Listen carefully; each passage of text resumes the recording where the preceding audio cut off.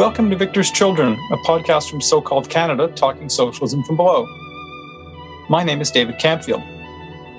I live with my partner and cat in Winnipeg, Manitoba, which is in Treaty 1 territory, the traditional territory of Anishinaabe, Cree, Ojibwe, Dakota, and Dene peoples, and the homeland of the Métis Nation. All those of us in the Canadian state who aren't Indigenous need to commit ourselves to the struggle against settler colonialism.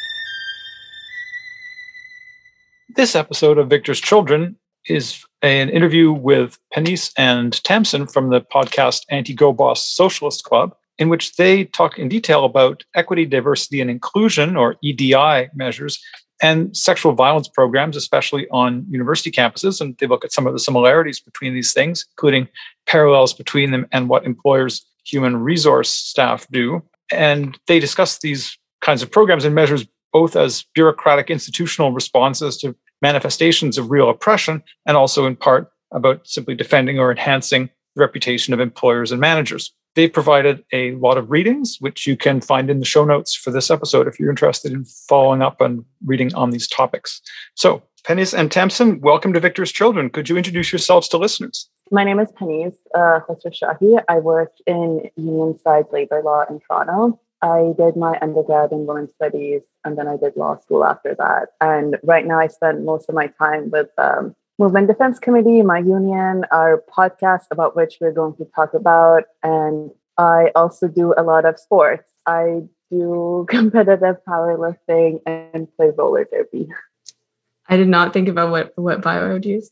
My name is Tamsin. I went to U of T for my undergrad in a lot of things, but mostly equity studies. And I was very involved in anti-sexual violence organizing in undergrad. Since then, I've worked on a mutual aid fund, have been learning more about the problems with mutual aid and different approaches to that. And now I'm mostly just working on this podcast and some creative writing on the side. So in late 2021, you launched the Anti-Girl Boss Socialist Club, which is a podcast that I think is really excellent. Could you tell us how you came to start it and what you're aiming to do with it? As I mentioned, I did my undergrad in women's studies, and I was involved with radical anti-state abolitionist groups. And even if I wasn't fully involved, that's kind of like what shaped my understanding of social justice, broadly speaking. So I never cared about like CEOs or representation and so on.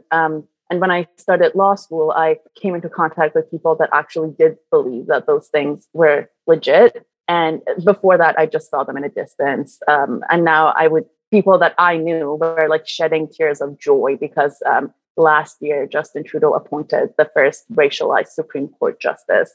And like their hero is unironically RBG or Rosalie Abella and so on. And they like believe in corporate social responsibility or whatever. So, and it was kind of a rude awakening about what actually passes for feminism and racial equality and so on in much of society. And I guess like reflecting on around like 10 years of being involved with like various feminist activities on and off campus, it's weird to see the mainstreaming of liberal inclusion discourse, because this is really a shift that happened in my lifetime. When I was in early undergrad, almost like 10 years ago, feminism was still taboo and people were still doing the, oh, I'm not a feminist because I think men and women are equal thing. And, we had all those early 2010s op-eds on like, can I wear lipstick and still be a feminist? And now here we are, like the Justin Trudeau went from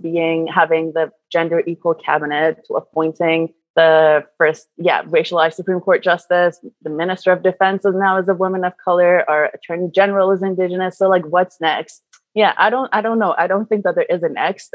And so, and another level, nothing has really changed substantively. Now it's 2021. We are all intersectional feminists because now when you read an article about some sort of disparity, there's always that caveat that, oh, this thing is bad, but women of color have it worse. And that's it. It just kind of like ends. Now we don't want women CEOs. We also want women of color CEOs. So that's kind of like the only shift that has happened. It's kind of like a liberal intersectional feminism sad that like we can't say words anymore because they don't mean anything. It's like, what does intersectionality mean anymore? But anyway, so for us, when we wanted to have this podcast, we wanted to kind of bring stories and perspectives that, no, it's not just white heterosexual women that should be accumulating power and wealth and resources. And more broadly, a lot of reasons that both Tamsin and I have been disillusioned about what passes as feminism for pretty much as long as we've known each other. We've known each other through the anti-violence movement, and we both started with various campus initiatives and groups. And we've seen the same themes over and over the years, like about who gets airtime, who gets to sit on various committees, who gets the awards, who gets to be invited on like panels and whatnot, and kind of like what perspectives shape public discourse and what perspectives just get completely shut out. And so we wanted to for me personally, I just got frustrated with feeling like all I was doing is to message things to Tamsin and be like, have you seen this? I can't believe this person said this. Or have you seen what the government announced? So now we just do that more publicly on a podcast. Yeah, I think I would echo a lot of the same like frustrations and kind of origins of the time when, I mean, we were both in undergrad at different institutions and organizing in different spaces, but just the same things around like neoliberal intersectional feminism, where like maybe not everyone, but most people can kind of articulate how different forces of oppression affect different communities and how those compound on each other, aside from like misusing what the term intersectionality is even supposed to mean and the basic idea of intersecting and not just adding on. It just also at the same time, like and obviously there are a variety of structural reasons for this that we'll probably be getting into in other questions, but the impact of neoliberalism on social movements and the feminist movement in particular, to where it feels like, and I think has felt to us, like the most common times when you see these ideas mentioned is from like influencers or politicians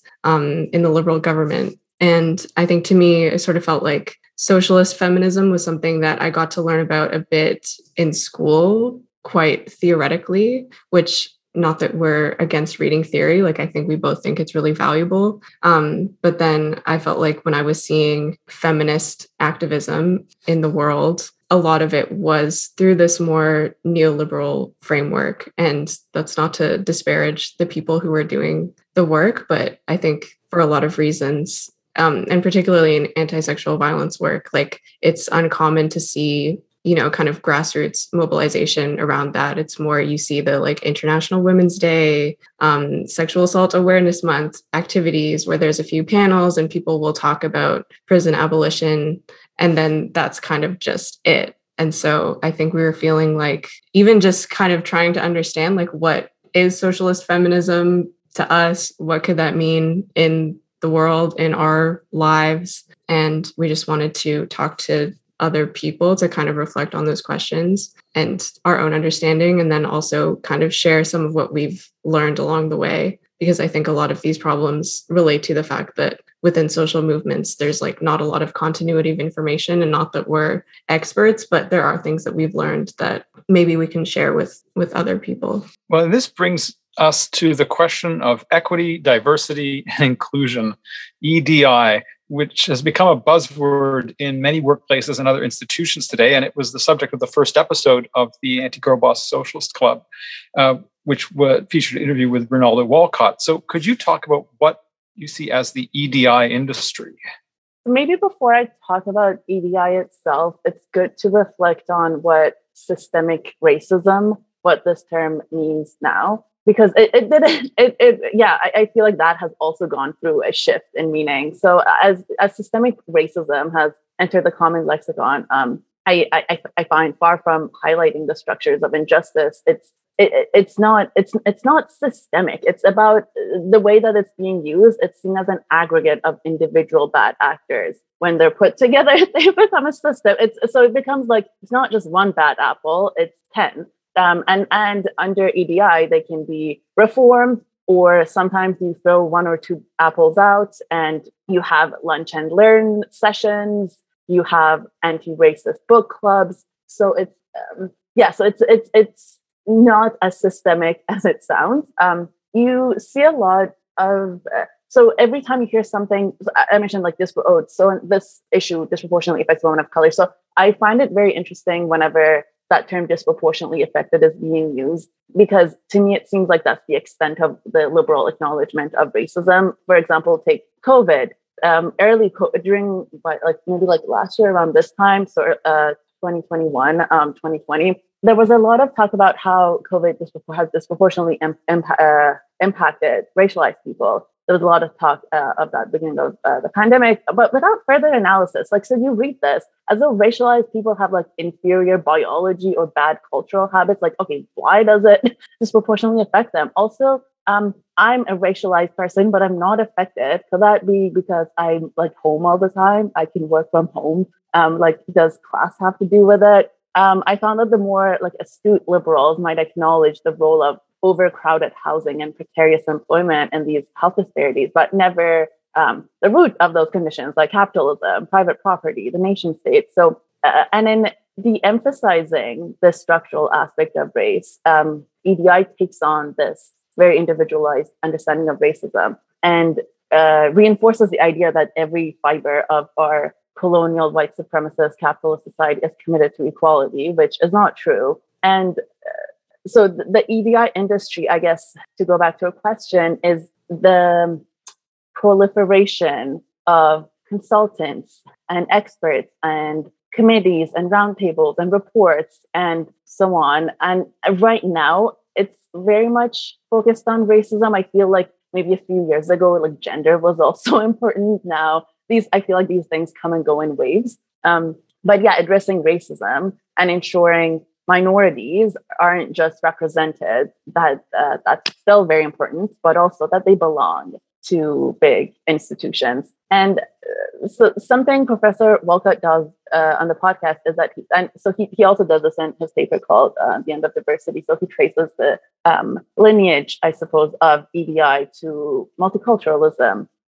And so so this is to say that EDI has existed in some shape or form for a long time, even though I guess this current iteration has ramped up since 2020. And in the US too, so diversity arises, if you read a lot of early affirmative action decisions of the US Supreme Court, you see how they're talking about diversity. And so affirmative action itself comes from the civil rights discourse, which is a very deeply liberal project. So similarly, EDI operates in this rubric of liberalism, just focuses on eliminating unconscious bias and reducing racism to what happens when individuals wrongly think some things, that they would absolutely correct them if it was brought to their attention. And I mean, a lot of my frame of reference is law, because that's kind of my field. So for example, EDI becomes limited to the self-contained world around this law firm's Bay Street headquarters and focused on recruiting, retaining, educating employees, and sometimes doing pro bono work without any reference to the actual work of the firm, what kind of interests the day-to-day work of the firm is advancing. And yes, I mentioned the Supreme Court of the US. It's very eye-opening to see how they're talking about diversity. I think it's Grutter and Bollinger, Justice, might have said that incorrectly, doesn't matter. Justice O'Connor says that, quote, as major American businesses have made it clear, the skills needed in today's increasingly global marketplace can only be developed through exposure to widely diverse people, cultures, ideas, and viewpoints. This is, I think, early 2000s. And this description is what we see a lot described as the business case for diversity. And a lot of these EDI panels and whatever, they talk about how the business case is good, but also about these other cases that is are very similar to the business case. So it's about eliminating structural bias in the workforce. It's about inclusive leadership, promoting fairness, corporate citizenship. But when it's all boiled down, this is all about, so they want the best talent to provide the best services. But what are these services and what are the ends that they are in service to? That's never discussed. And I find that, so EDI is to capitalism is kind of like what multiculturalism is to the nation state. It's this elaborate, expansive infrastructure to just justify and sugarcoat and make really awful things more palatable. Is that a good description for now? Yeah. Yeah. And maybe just to pick up on, I think that was a great overview, just to highlight like one piece that I think also connects with what we're talking about later around sexual assault is this emphasis on education and training. And I was thinking about this incident that happened at Massey College in U of T, I think in 2017, when an administrator made a comment towards a Black student about the title that he had at the time of master at Massey College. And so there was outcry, as there should have been, because it was extremely racist. And the response was to change the title, which, you know, I think with a lot of these things, it's like, obviously that's good. The title shouldn't have been master. But then the other part of it was that he would receive equity training. And I'm not sure if there was any more information about what that means, but just this idea that racism sort of just exists naturally in the world, and the way that the university positions its relationship to it becomes really limiting, because then it's just like white people just don't know better and need to be trained. And, you know, there's no kind of understanding of how racism doesn't just exist in that way. It actually benefits white people. Like, there's a reason that it exists. It's not just about not knowing better.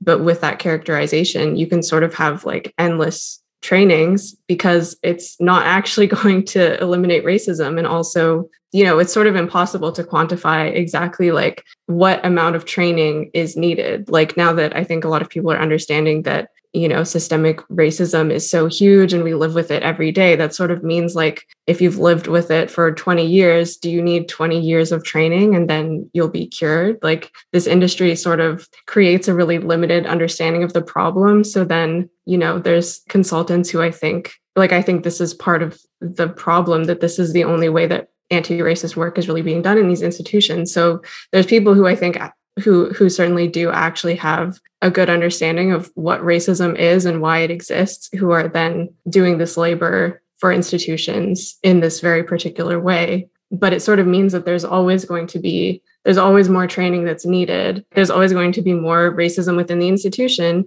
that then demands another task force, another report from the task force, more recommendations, and the cycle sort of just continues from there. I think you've both done a really good job of, you know, explaining this. So I guess the question that comes up in my mind after that is, what do you think as socialists, like, how should we relate to these programs in the places where we do work, for example? I'll come to that. Just before answering that question, I just want to add to what Tamsin said about the individuals who hold various positions. As like, gotta say, like the South Asian Student Association to EDI consultant is real. I've seen it a lot, but so about individuals who hold these positions, or about the way that we see it. So EDI produces race by positioning it as an always salient category of difference. And then again, like racialized people in a way in corporate ranks become these like morally pure representatives of what is best for the race.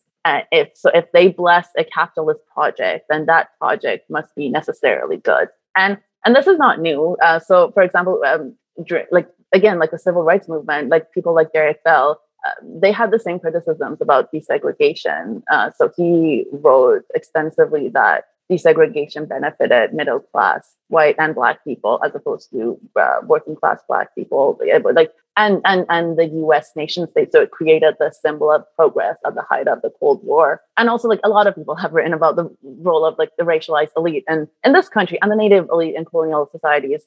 I often like think about Robin B.G. Kelly's like he has this talk on YouTube about racial capitalism, and I forget what specifically. I don't think it's desegregation. It was another issue that he's talking about, but he refers to this like elite class as a Black political class that services as junior partners in authoritarian governments or blackface of authoritarianism, all in the name of multiculturalism and diversity. And yeah, I often think about that. And I think So, and David, to come to your question, I think it's important to remember that, in the sense that I find that a lot of people don't want to or are afraid of criticizing EDI for fear of being labeled as racist.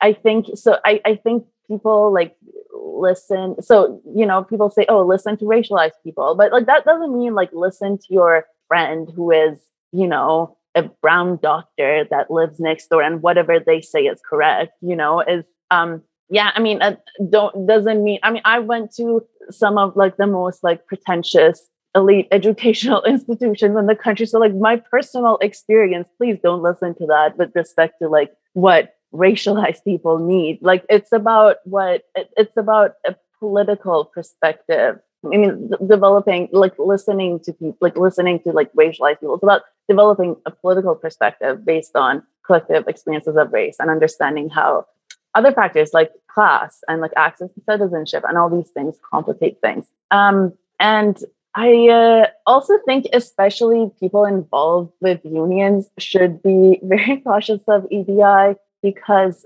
obviously these are management initiatives. These are entirely management initiatives that position managers as workers' savior, even though the same demographics that EDI seeks to capture are the ones that have the most to gain from fighting their managers. But as with like other HR programs, EDI advances employers' organizational objectives. So in the employment context, there's an academic named Jack Fiorito. I forget where he's based, but he's not talking about EDI in this one particular paper that I really liked, but he talks about employer grievance management tactics. So you can go to HR to make a harassment complaint, for example. So he calls those union substitution, because the employer is providing employees with alternative forms of voice and agency to address grievances and concerns, so that you don't even need to go to your union. They can just handle it in-house with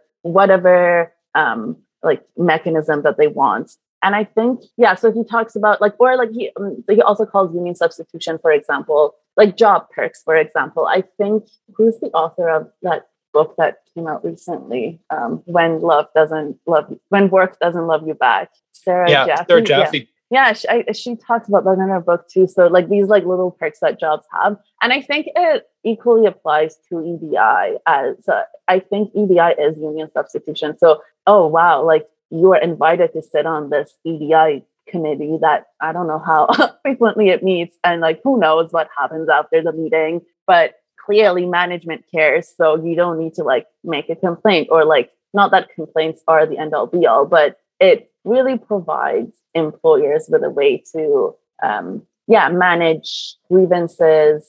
And grievance, I don't mean just like a union grievance, just like issues in-house, and create this kind of like loyalty to the workplace. And I guess like last thing on this I would say is that EDI also makes us lose sight of our goals, I think. So Sarah Ahmed has written extensively on what diversity accomplishes. Both kind of like, both these diversity projects and campus sexual violence policies and so on that we'll touch on soon on this episode. But so he calls them non-performatives, in the sense that diversity is named in order to not bring diversity into effect. So it is diversity, the diversity is doing something. What it's doing is not doing anything, but pretending like something is happening. I think it makes us lose sight of our goals, because the country's race problems are in its designs, and liberation does not trickle down. And and just to add on a little bit, and going back to what Panisse was saying about kind of the broader role of the university, I mean, certainly not that all unions are always in solidarity with workers around the world. That has like often not been the case, but EDI as an HR initiative certainly isn't. And like, it's sort of interesting to look at, especially the most recent manifestations. Like I was looking at the U of T, they had this task force on anti-Black racism in 2020 and 2021. And so a lot of the language used by the administration taking up these ideas is around like anti-Blackness as something that exists globally. But then the initiatives and the issues being discussed are all about, internal staffing in administration, hiring of professors, and like student experience scholarships and things like that. And I think, I think I would echo Penise that like there's a lot of hesitation to critique EDI and the feeling that it's racist to critique it, which I think obviously there is also on the right, like a strong resistance to these ideas. But I also think like on the left, we can acknowledge that, like, yes, obviously the university should represent the population that it is serving. There should be more racialized faculty. There should be more Black faculty. There are things in there that are valuable, but part of the project of neoliberalism here, and I think Ronaldo Walcott was talking about this in our episode with him, is to like constrain the imagination and to say that this is like all that can be demanded of the university.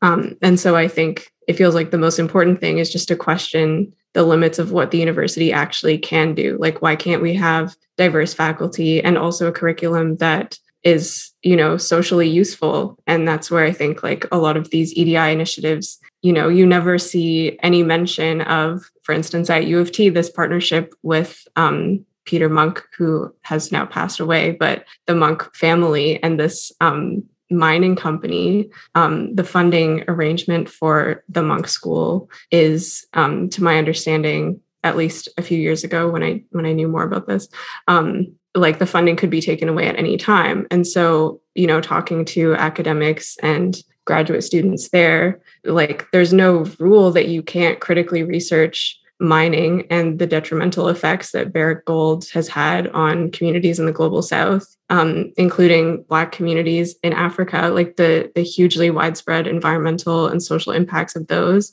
But at the same time, if you were to research that, there is sort of an understanding that could very easily have consequences. And so is it a coincidence that, as far as I know, there isn't anyone at the Munk School who is researching the impacts of Barrick Gold mining? All of these partnerships with private industries at universities that we've seen increasing with neoliberalism, those are never even kind of considered within the scope of EDI. It's all about how do we create equality in this, as Penise was saying, like a very surface level kind of equality, but within the institution, and not at all about how should the university relate to the communities around it? How should it relate to the world? And, when U of T, but many other universities, is considering itself and marketing itself as a global university and preparing students for a globalized world, like what does that actually mean? And so with respect to what like the university does, and this makes me think about like various law firms again and various like initiatives they have. So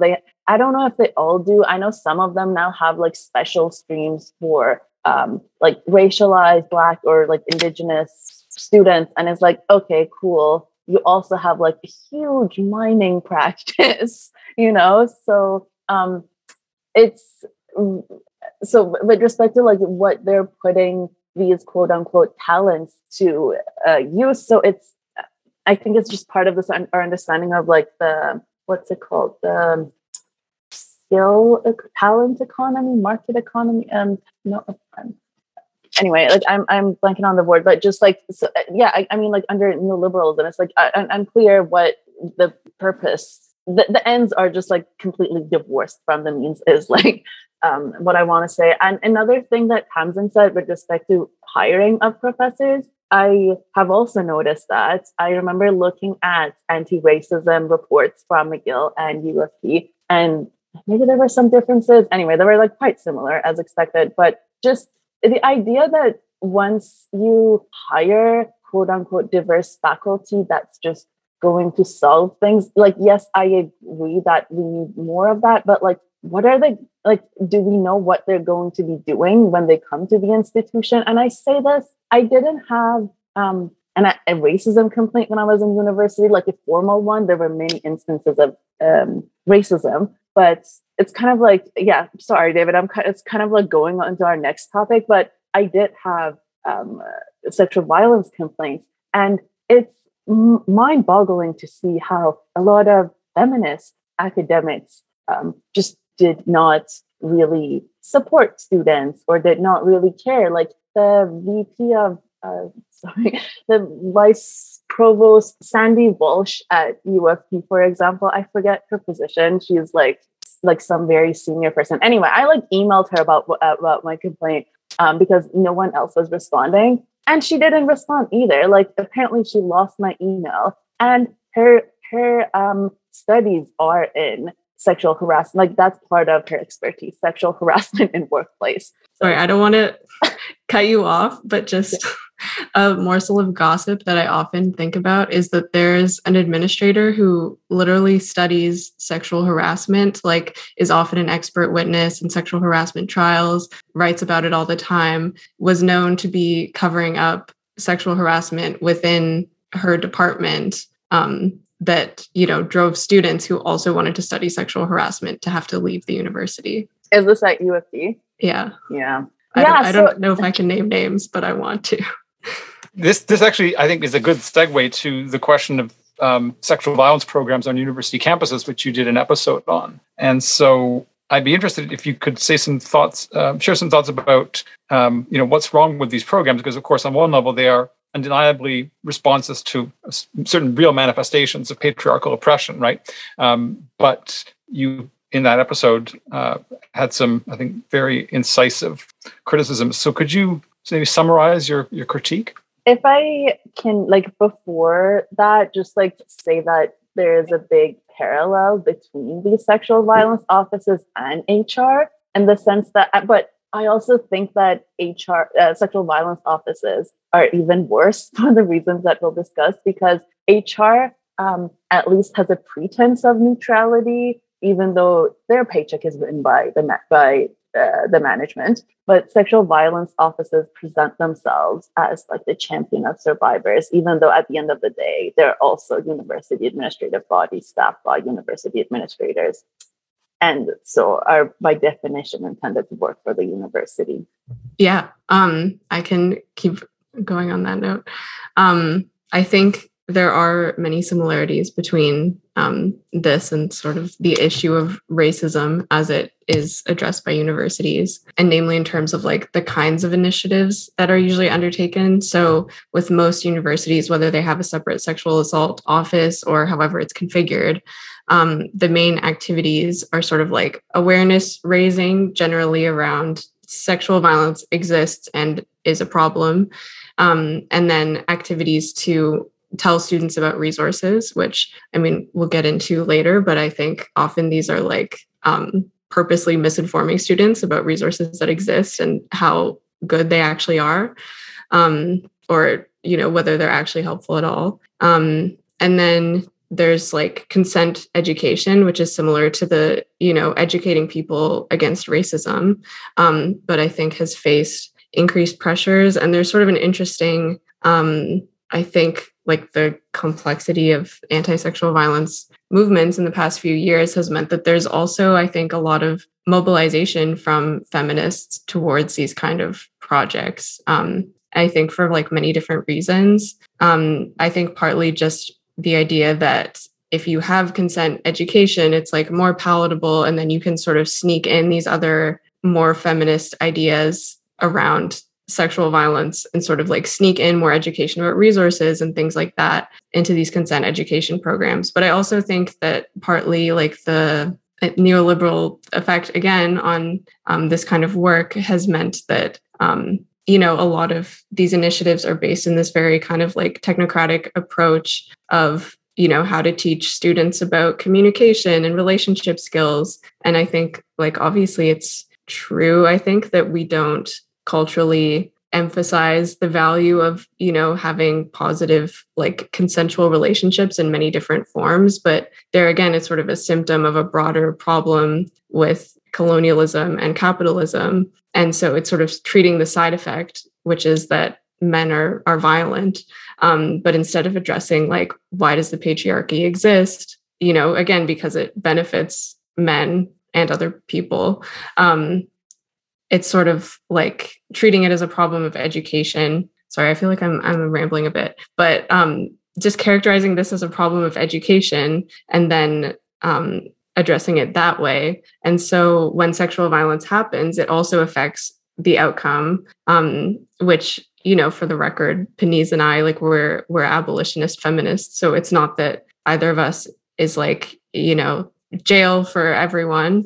But at the same time, like, there's also surely ways to treat sexual violence seriously, without, you know, resorting to the criminal justice system. And so I think there's also a way that abolitionist discourses and ideas like transformative justice and before that restorative justice, those have been taken up by universities to really just kind of say that, like, perpetrators are sort of like these gentle flowers who shouldn't be inconvenienced. And like, if they have to be moved out of a class, that's, you know, carceral feminism and things like that. So I think there's like an interesting feminist conflict in all of this that's a bit different than the EDI issue. Yeah, Penise, you look like you want to say something. I don't want to cut you off, but yeah, so I think it's, I also like want to give kind of like a background to how we got to the current environments, I suppose, like how like these offices and how these sexual violence policies came about, because yeah, like policy making and like training and all these things, they didn't just like come out of nowhere. So it's important to to like look back. So in the 70s, in the Title VII of the Civil Rights Act in the U.S., there was that in 1978 there was a U.S. federal court that accepted for the first time that sexual harassment constituted sex discrimination under Title VII, which was very disturbing to a lot of employers. So they wanted to like cover their tracks. So essentially, that kind of led to the mass adoption of policies and training in order to, in a way, intercept complaints before they could make their way to the court, because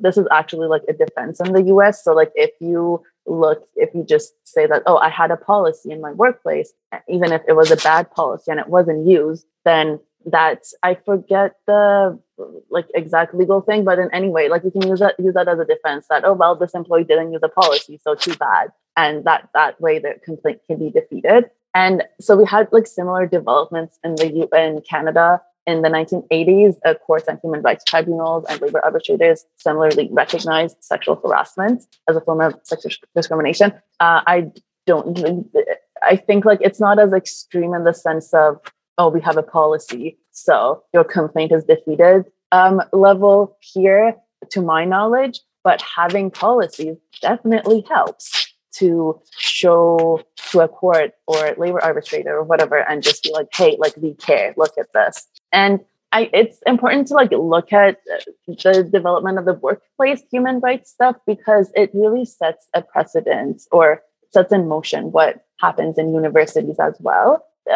Because so in the 2010s, we saw almost all provinces, I want to say not all, but a lot of them passed laws to make it mandatory for them to have sexual violence policies. And I mean, honestly, when I was a student at that time, that seemed so great to me too. And then I learned that actually universities went through another wave of anti-harassment policy making in the 1990s. So at that time, it was focused on professor-student interactions and like sexual harassment specifically. But there are a lot of parallels between how these policies came about and the structure of the policies essentially as well. And when in 1993, the Supreme Court brought like essentially the Supreme Court of Canada decided that universities were under human rights purview with respect to students, because they're providing a service to students, which is another story of like education being marketed as a service. So that decision and like the developments in workplaces really kind of made it so that these anti-harassment policies were written in universities. And then we have, so to my understanding, like not a lot happens with respect to policymaking for a couple of decades until things start moving in the US with Title IX. The Obama administration gets responds to a lot of student activism, but just about counter-sexual violence. And anyway, like there's a lot of movement in the US, and it does have ripple effects in Canada as well. And this is kind of when Tamsin and I think like the point where we started our political journey. So that's like, I like remember these things, like the government reports, the academic writing, a lot of student activism and media coverage around campus sexual violence.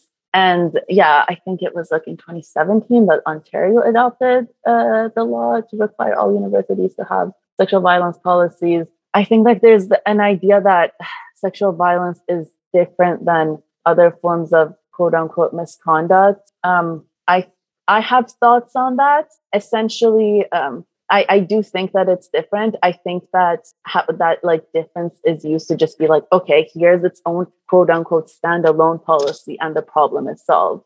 So that's kind of like part of the law. So universities need to have quote unquote standalone policies, even though previously they had a code of student conduct, they had anti-harassment policies, they had like human rights policies. Now they needed their own sexual violence policies. But if you actually look at these policies, they're not really standalone at all, in the sense that the UFT policy, for example, it relies almost entirely on the code of student conduct for anything substantive. That whole document is pretty much just, I forget what it calls. I don't think it says survivor. Honestly, I'm not too attached to that language, so that's fine. I think it says complaint. I don't know. Applicants. Anyway, but like it says, like responses need to be like trauma informed, and the trauma is like very important to like address trauma, and that we support you. Support is very important. But what is absent is like clear timelines about when we will respond to you when you have a complaint. What is absent is what factors they're going to consider in investigations. So the UFT policy is relying on the code of student conduct, but also even like documents that are outside of that type of policy. So by that I mean like Occupational Health and Safety Act of Ontario, like that, it comes before the sexual violence policy. Collective agreements. So if you're a grad student, for example, that you're a TA, so you're covered by a CA, you're also covered by the sexual violence policy because you're working. So you're also covered by Occupational Health and Safety Act. My God, like that's like a nightmare. It's like what like covers that? Like we don't know. We actually still don't know. In that area of the law, like, okay, so like what is actually, who are you supposed to go to? Are you going to your union?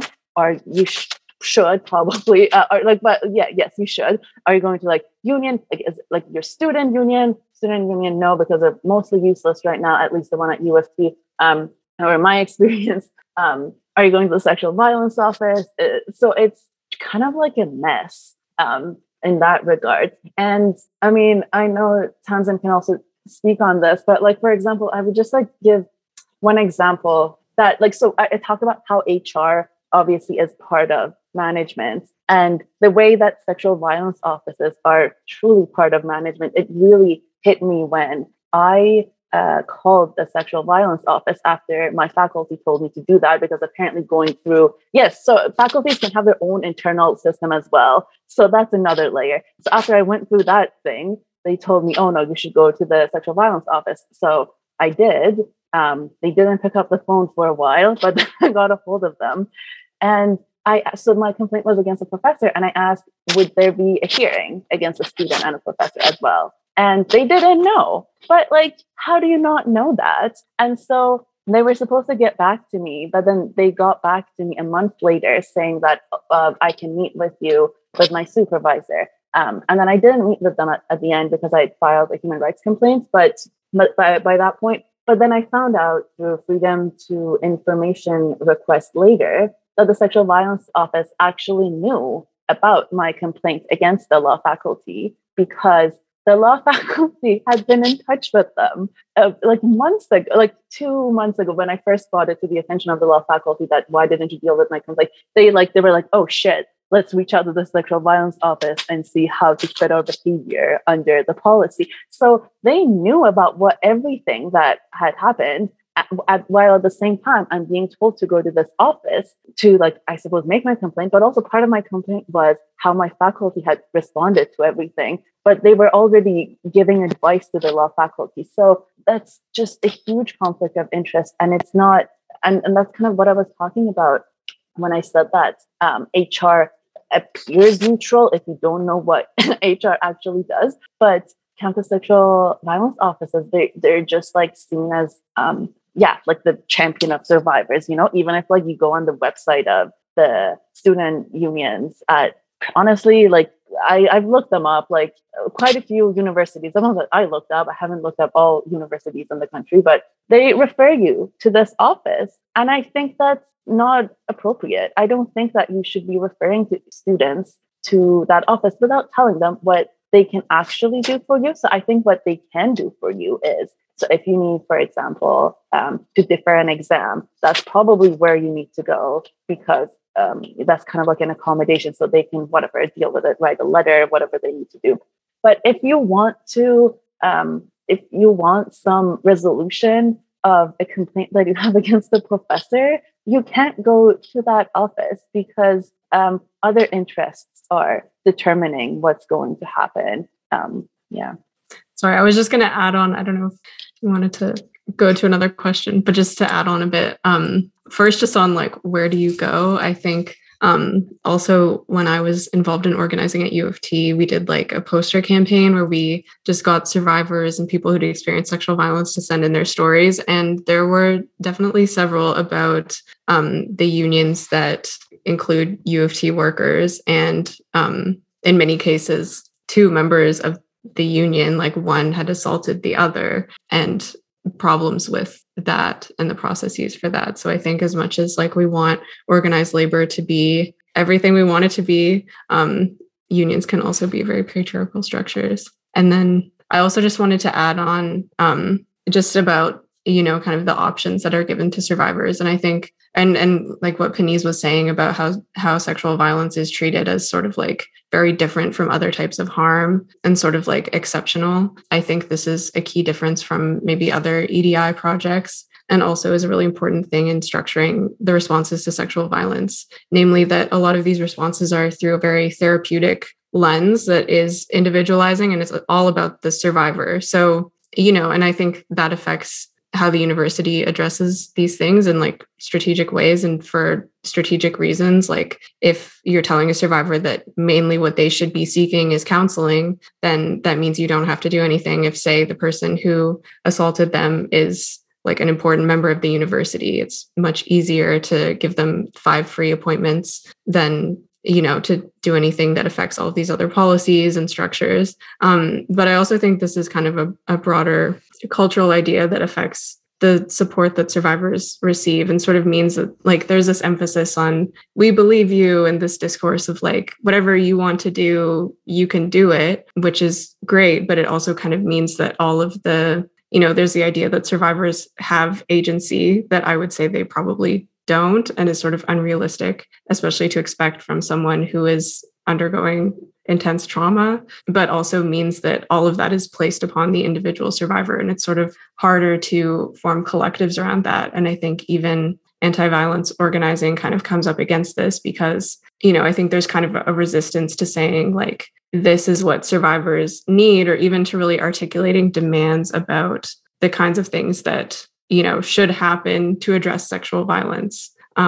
And I think makes it easier to talk about like consent training and education and these things that are sort of like universally appealing in a way, rather than like, perpetrators should not be in classes with a survivor or things like that sort of are actually making stronger demands. And I'll just say one thing also on what Tamsin said about therapeutic interventions. So I believe it's actually in the text of the law. So these policies need to enable students to make either complaints or like informal complaints. Some like at U of T, that's called a disclosure. And my understanding, so in the 1990s policies that I mentioned, I believe, I'm pretty certain that they also were supposed to have like a similar two-tier complaint mechanism. And so I find that it's something that looks good on the surface. So like you don't need to like make a formal complaint, and it's like traumatizing and like whatever, which is like, it's true. But then at the same time, when you make disclosure an option, not that it shouldn't be, but like when you I find that it can be pushed on people so that you don't go through with the formal complaint. So when I was talking to the sexual assault office, I thought I was making a complaint. I'm like on the phone with this person telling them like everything like that happened, how the faculty responded, whatever. And then at the end, I find out that apparently I like disclosed and I wasn't making a complaint. Like that, I was not informed of that. And like, this wasn't my first degree. You know, it's not like I was like 18. It was also not my first complaint, unfortunately. But I was very frustrated because I'm like, no, I'm like a grown woman. I don't need to like disclose to whoever, like, you know, like, no, obviously like people like may need that and that's fine. I just find that like patronizing, that that's just like the first thing. Like it's the assumption that, oh, I'm like this like delicate flower that needs to be told, oh, I believe you, blah, blah. I'm like, no, actually, can you stop telling me you believe me? Like, I want to just tell you what happened and you do something about it. Yeah. So I guess that's like the other side of these things that, I find that they can also be like very patronizing.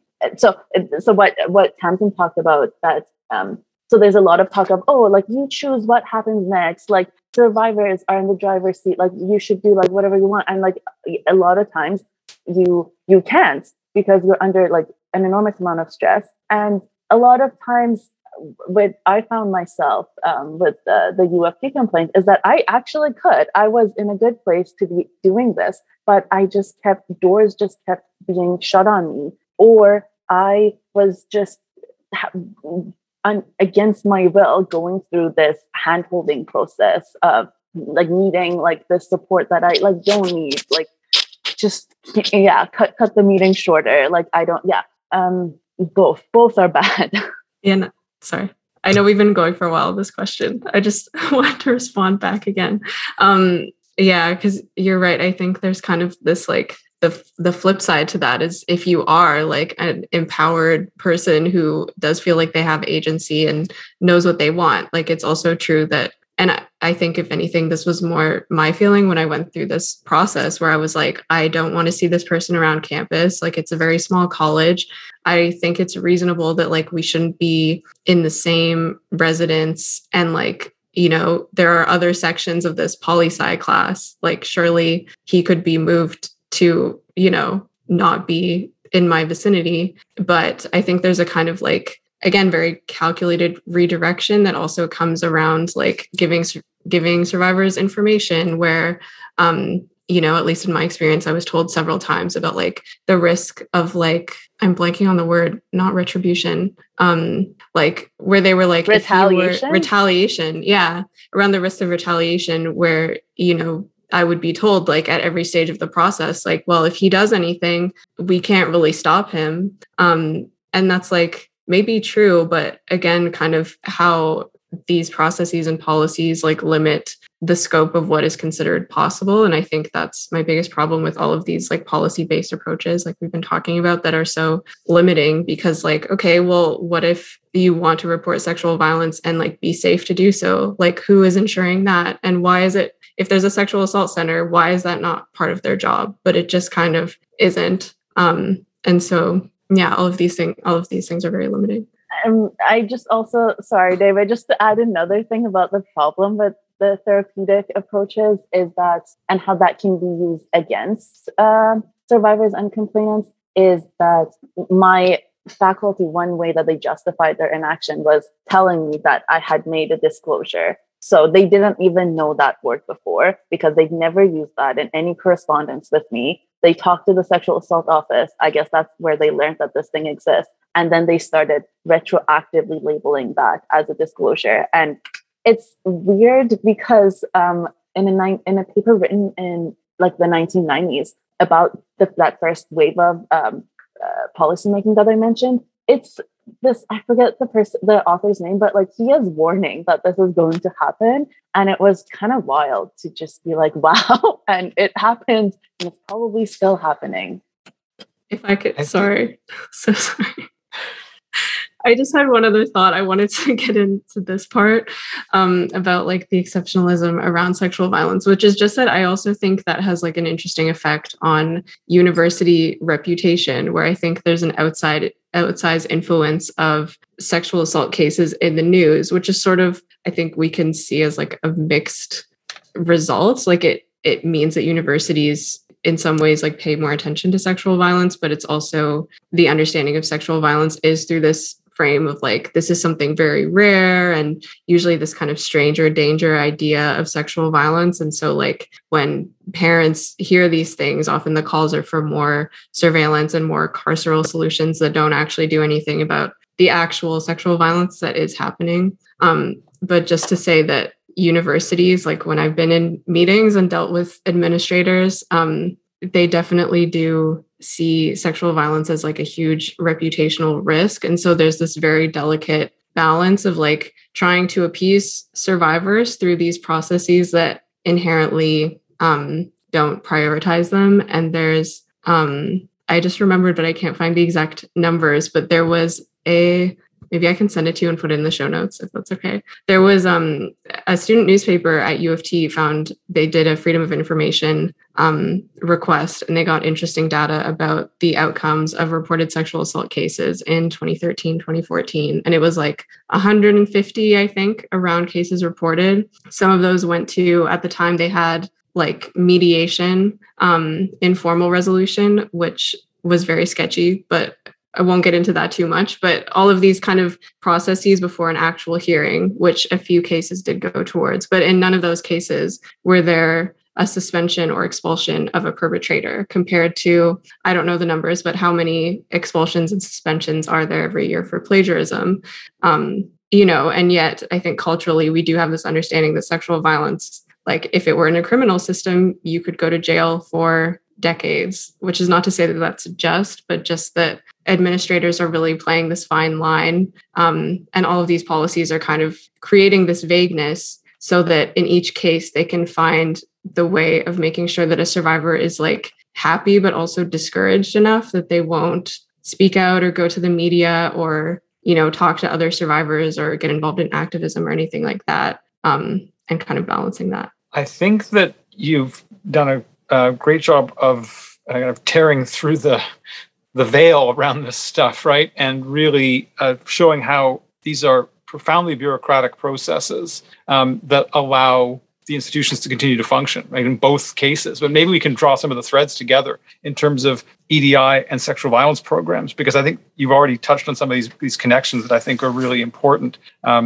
As these are bureaucratic responses by employers and other administrators to real problems, but the responses are these extraordinarily controlled and bureaucratic ones. But then they have this kind of broader influence, I think, in terms of how people actually think about how to fight oppression, what oppression is and how to fight it. So, is the solution to hire better HR staff who've been better educated about EDI and sexual violence? Do we need an EDI lead? Do we need another sexual violence officer? All this kind of thing.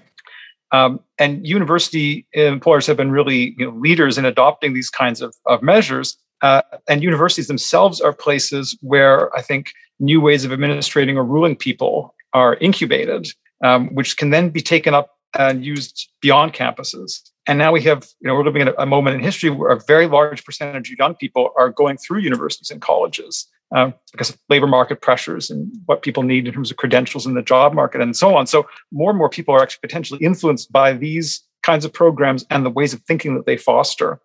And then a lot of these people end up going on to be supervisors, managers, teachers, and so on, who can be influential in other ways. So I'd be interested in your thoughts about the kind of the big picture implications in the politics of these things. The first thing that comes to my mind is kind of like what I also mentioned with respect to union substitution effect of EDI initiatives. So I also think that campus sexual violence initiatives on the university managed ones are a form of union substitution, in the sense that I think it should be the job of student unions to ensure their constituents can attend class in peace, or just to just even come with them to meetings, or just take on that role that we would normally attribute to a trade union, for example. Currently, as I said, if you go on the website of I don't know, a lot of the student unions, they are referring to the campus sexual violence office, and to me that's just such an abdication of responsibility, and also individualizing it to a very it's like you come to your student union, but now we're telling you as an individual to go to this office that they have.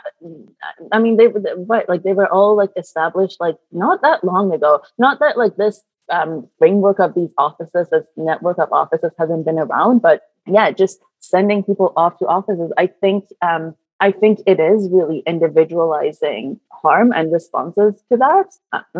And yeah, and I think it also creates this environment where I suppose like in trade unionism, you would call that like business unionism. So, I mean, in my experience, most people that are like student union execs are like extremely like, yeah, I mean, I went to law school too, but they're all very like, that's kind of like business and law, and like they want those reference letters. Like I know people who haven't rock the boat as student execs because of those reference letters, even though it's literally their job. And my God, yeah, like at my own faculty, for example, if the dean of the faculty is giving you like an award for like your leadership, and you're the student body president or you're the VP equity, and the dean is giving you an award, that's like Doug Ford and Jerry Diaz and like whatever Smokey Thomas like shaking hands. Like it's that bad. Like Doug Ford should not be giving a union president. I mean, I don't think he gave an award, but like he was like, oh yeah, it's like nice to work with them or something like that. So that's I think that's just like a sign that something is wrong. And yeah, I think you see it at like various levels of I guess of society. You see it.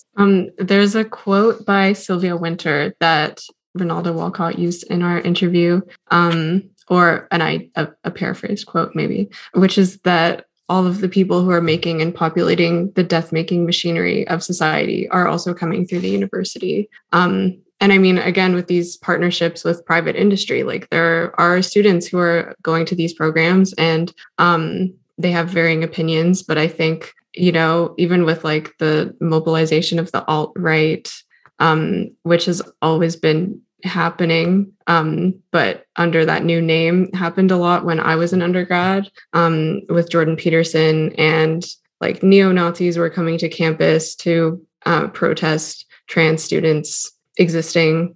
Basically, a lot of those students come through kind of the STEM programs, and not to say that all students in kind of the harder sciences are, bigoted, but they're also, students are being kind of trained to align in a certain way with capital, and a certain amount of them will. And, I think also too, like with strikes at U of T, I know there was also one in my first year, and a lot of students did not support the TAs who taught them every week, and many of whom would explain in tutorial why they were going on strike. And many students were vehemently against this. And I think, administration uses that to reach like very unfair deals with the workers. I think there's a lot of factors that are preventing any kind of solidarity between students and academic workers. And I think that's the solidarity that we want to see. But then there's also I'm also thinking of Sarah Ahmed's piece Against Students, where she talks about how a lot of these equity discourses are also being framed in terms of students being like fragile for wanting to talk about the inequalities that exist on campus. And so they're just sort of dismissed as students are being consumeristic. And so that's kind of the biggest framework in which we're actually talking about the consumer business model of education, is in this kind of dismissive way about students. And then students are also kind of being trained to exist in this framework. Yeah, it's so funny when they call us fragile and whatever for that, because what I know about power in society, like kind of like a deep knowledge of like how it operates within institutions, is how I learned is what I learned through making complaints within these institutions. It's very difficult to like keep pushing to have like a certain experience and then just be like, no, that was not acceptable, and then keep taking it. Like they keep shutting doors on you, and you just keep saying no. I'm always amazed. Like, I feel like the business union types that we discussed, I don't think they would survive going through a complaint process at a university. And another thing that I wanted to say is that, so EDI, sexual violence on campus, I think they're also both demonstrate the bureaucratization of equality in a way, if that makes sense. And this is not like new, but I guess further entrenchment of that. So Janet Haley, who is a controversial figure, so she calls this governance feminism. So about like what happens when feminism enters the halls of power and what initiatives it's used in, to what ends. And so I think campus sexual violence, for example, is a good example of governance feminism. And it can also like refer to, for example, the criminalization of sex work, or it's a lot of things. But yeah, so like with this specific example, something that she writes about that I like agree with is that for the Femocrats, so the feminist bureaucrats, she writes about how Democrats insist on the purity of their intentions, no matter the damages they occasion. Governance feminists should acknowledge the harms in collaboration, compromise, collusion, complicity, and co-optation. And yeah, so it's not that all governance is bad. So it's not that I don't think either of us is saying that like we shouldn't work for the university. I mean, I don't know, I wouldn't in that specific capacity, but like that, I guess like the point is that responsible governance, responsible engagement in those positions requires adopting an ethics of responsibility, in the sense that, so she writes, Janet Haley writes, to look down and behold the blood on one's own hands. So maybe to just like acknowledge that you can also cause harm by being in these positions. And I don't know why that's so controversial. Like, if like you're a lawyer, you're, well, I'm not yet a lawyer. That's why I'm kind of like been vague. Like, I'm an articling student, so it's between law school and lawyer. But so if you're a lawyer and you're in courts, I can't think of a specific example about how lawyers can occasion harm. They can occasion a lot of harm. Okay, like I don't even need an example. I think we all agree. Like, you can like accept that while having your job. Not that like excuses the harms, but like I guess like you can like accept the limitations of, for example, working in a nonprofit, or working even at like a legal aid clinic, or like working as an academic, like a lot of things. But I feel like, at least in my experiences, Tamsin and I have not been allowed to voice that, okay, maybe part of what you're doing is also part of the problem. And I mean, I am accepting that, like, I also like that you can say the same thing about like my positions as well. I just think that it's important to accept what limitations your work has in these positions, and also, and just be honest about that. Be honest about what you can actually provide to like survivors or like racialized workers or whatever, and not just Yeah, just to quickly add on to that, I feel like we keep just adding on to each other, but I think it's addressing different questions, hopefully. I think there's this idea that I've heard often from feminists, but certainly more from like more bureaucratized people working in fancy positions and nonprofits and administration, that like, we need people working inside the system and outside the system, which I think is like a fundamental misunderstanding of capitalism and of like what the system is doing, and also of what you can do within it. Like we've been talking about, like, like it's kind of framed as like, well, we need both, but that narrative leaves out that like, the problems again with working within the system, but also like there's now fewer people working outside the system with no resources and no support. And I think too, I've often heard it framed as like, it's easy to be angry, but it's hard to like, be strategic, and which is just blatantly, siding with the institution and this is where all of its incentives. To recognize that there's actually a contradiction at a certain point. Yeah, between, exactly. Right? It's not somehow that these are just different ways of trying to make change. These are actually in many ways incompatible. And as socialists, we need to actually draw lines. and say that it's one thing you can accept, but it's maybe challenging and contradictory to work in a legal aid clinic, and there might be some things that people need to be aware about. But we draw a line at Crown prosecutors, right? You could think about the same thing within the university institution, like a lower level position where you don't have a lot of managerial responsibility. It might be contradictory, but you don't take the position where you're running the unit, because then you really are a part of the employer structure. You're not part of a union yourself anymore at that point, and so on. Exactly. And that's where I think it's these kind of individual politics of like, I'm an intersectional feminist, but I work in this organization and I'm trying to change it from the inside, is kind of just laundering the reputation of the organization. And I think especially the implications of this for students coming into the world is that they see more of these people, especially with sexual violence, like what Penise was alluding to of our experiences. I think we've often come up against, people who are sort of dishonest about their investment in the organizations they work for, and even will sort of position themselves as like open to critique, but don't want to hear from grassroots organizers who have no reason to be silent and who like want to talk about the work of the institution, because it makes them look bad and it undermines what they're doing, quote unquote, from the inside. So like if you're a student and you're trying to do anti-sexual violence work, like some of these people that I can think of who are administrators or work in a more professionalized capacity in the anti-violence field, they might invite students to do events with them and do all of these kind of mentorship activities. And then if you call out the institution, like you're definitely blocked off from those opportunities.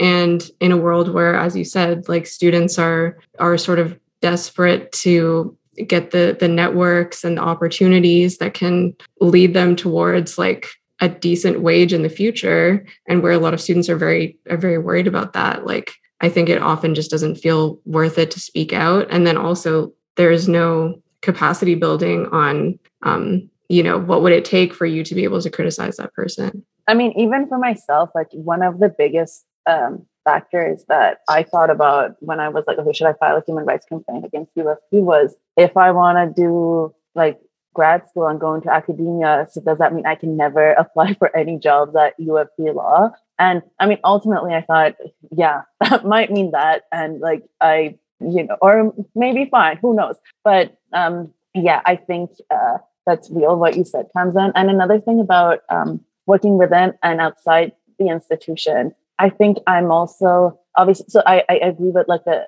institutional critique that both David and Tamsin, you both raised. And another thing that I wanted to say is like, I'm so skeptical of it because of personal experiences that I've had too. Like I did women's studies, and then like in a lot of my courses, like I took a lot of courses, but like the progressive professors in law school as well. So just, I raised like my complaints both in undergrad and in law school with a lot of those professors, and just like the quite senior tenured feminist professors, and just the responses that I would get. Like it's kind of like hard to believe, like why wouldn't, like you are teaching us day after day about like feminist ethics and standpoint theory and like human rights law and whatever, and the excuses that they had for like not doing anything about it was kind of wild. So that's I feel like, so I guess what I want to say is that like it's one thing to like be aware of the criticism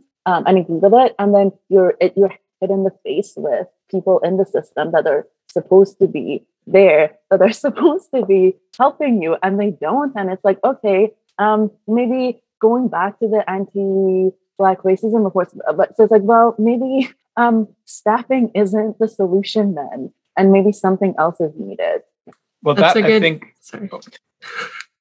I may have been getting into it anyways, but I was just going to say, I think that it dovetails along another kind of commonality of just like there are professors, and I think many other professors, but also students see, like, I know I've been lucky to have a couple women gender studies professors.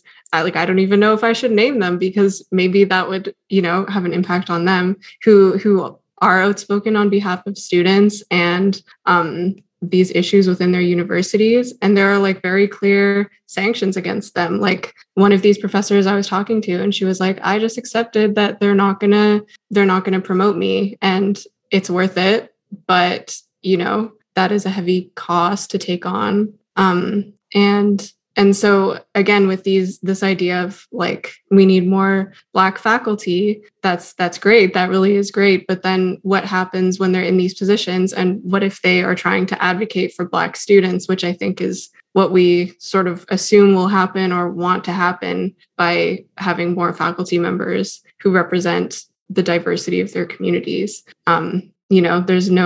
There's no reason to think that they won't be punished by the people that we know exist within the universities, even just still thinking within this kind of individualistic lens. Like, we know there are racist people within the university, and why would they not, try to kind of punish anyone who tries to change what they see as the university? And I would just say that it just takes, if there are professors listening to this, I'm sure there are a lot, like it honestly takes like that one prof to be good, which I was lucky to have one in both schools. It does make a lot of difference when you feel like when you feel like all doors are like shut on your face, and then there's like that one person that is willing to be corresponding with more senior people, or like just helping you make sense of that mess. Makes a lot of difference. So just noting that as well. Maybe we could wrap up with taking a very different tack, and that is maybe on a hopeful note to talk about the kind of feminism that you are hoping to promote through the Anti-Girl Boss Socialist Club, just to give listeners a sense of the alternative vision that you're committed to.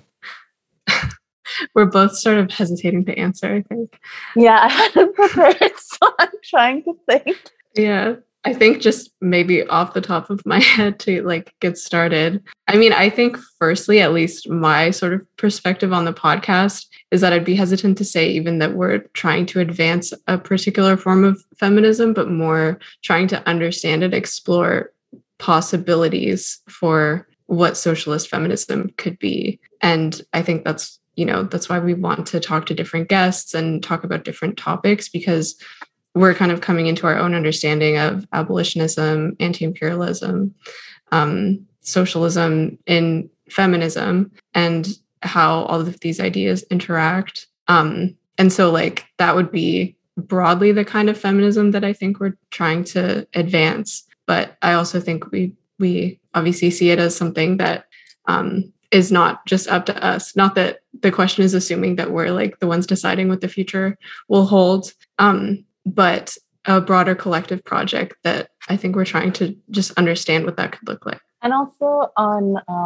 and something that I'm really hoping that we can do, we've done to an extent, and we're going forward, speaking with feminists and organizers from not just Canada, so just having an international perspective as well, because I think that's missing. And I'm not saying that like I have that and nobody else does. Like it's like something that I think is missing. I feel like I'm missing that, and I feel that I'm missing that, and it's hard to know how to it's also like hard to know like where to look for.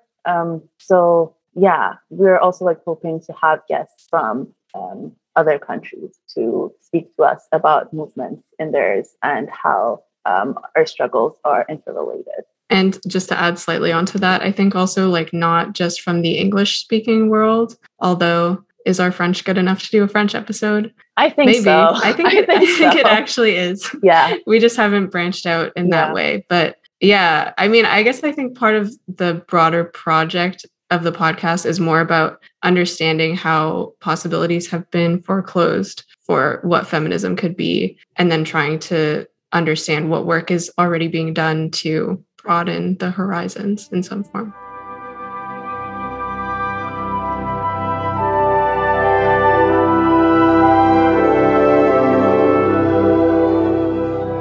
That's it for this episode of Victor's Children.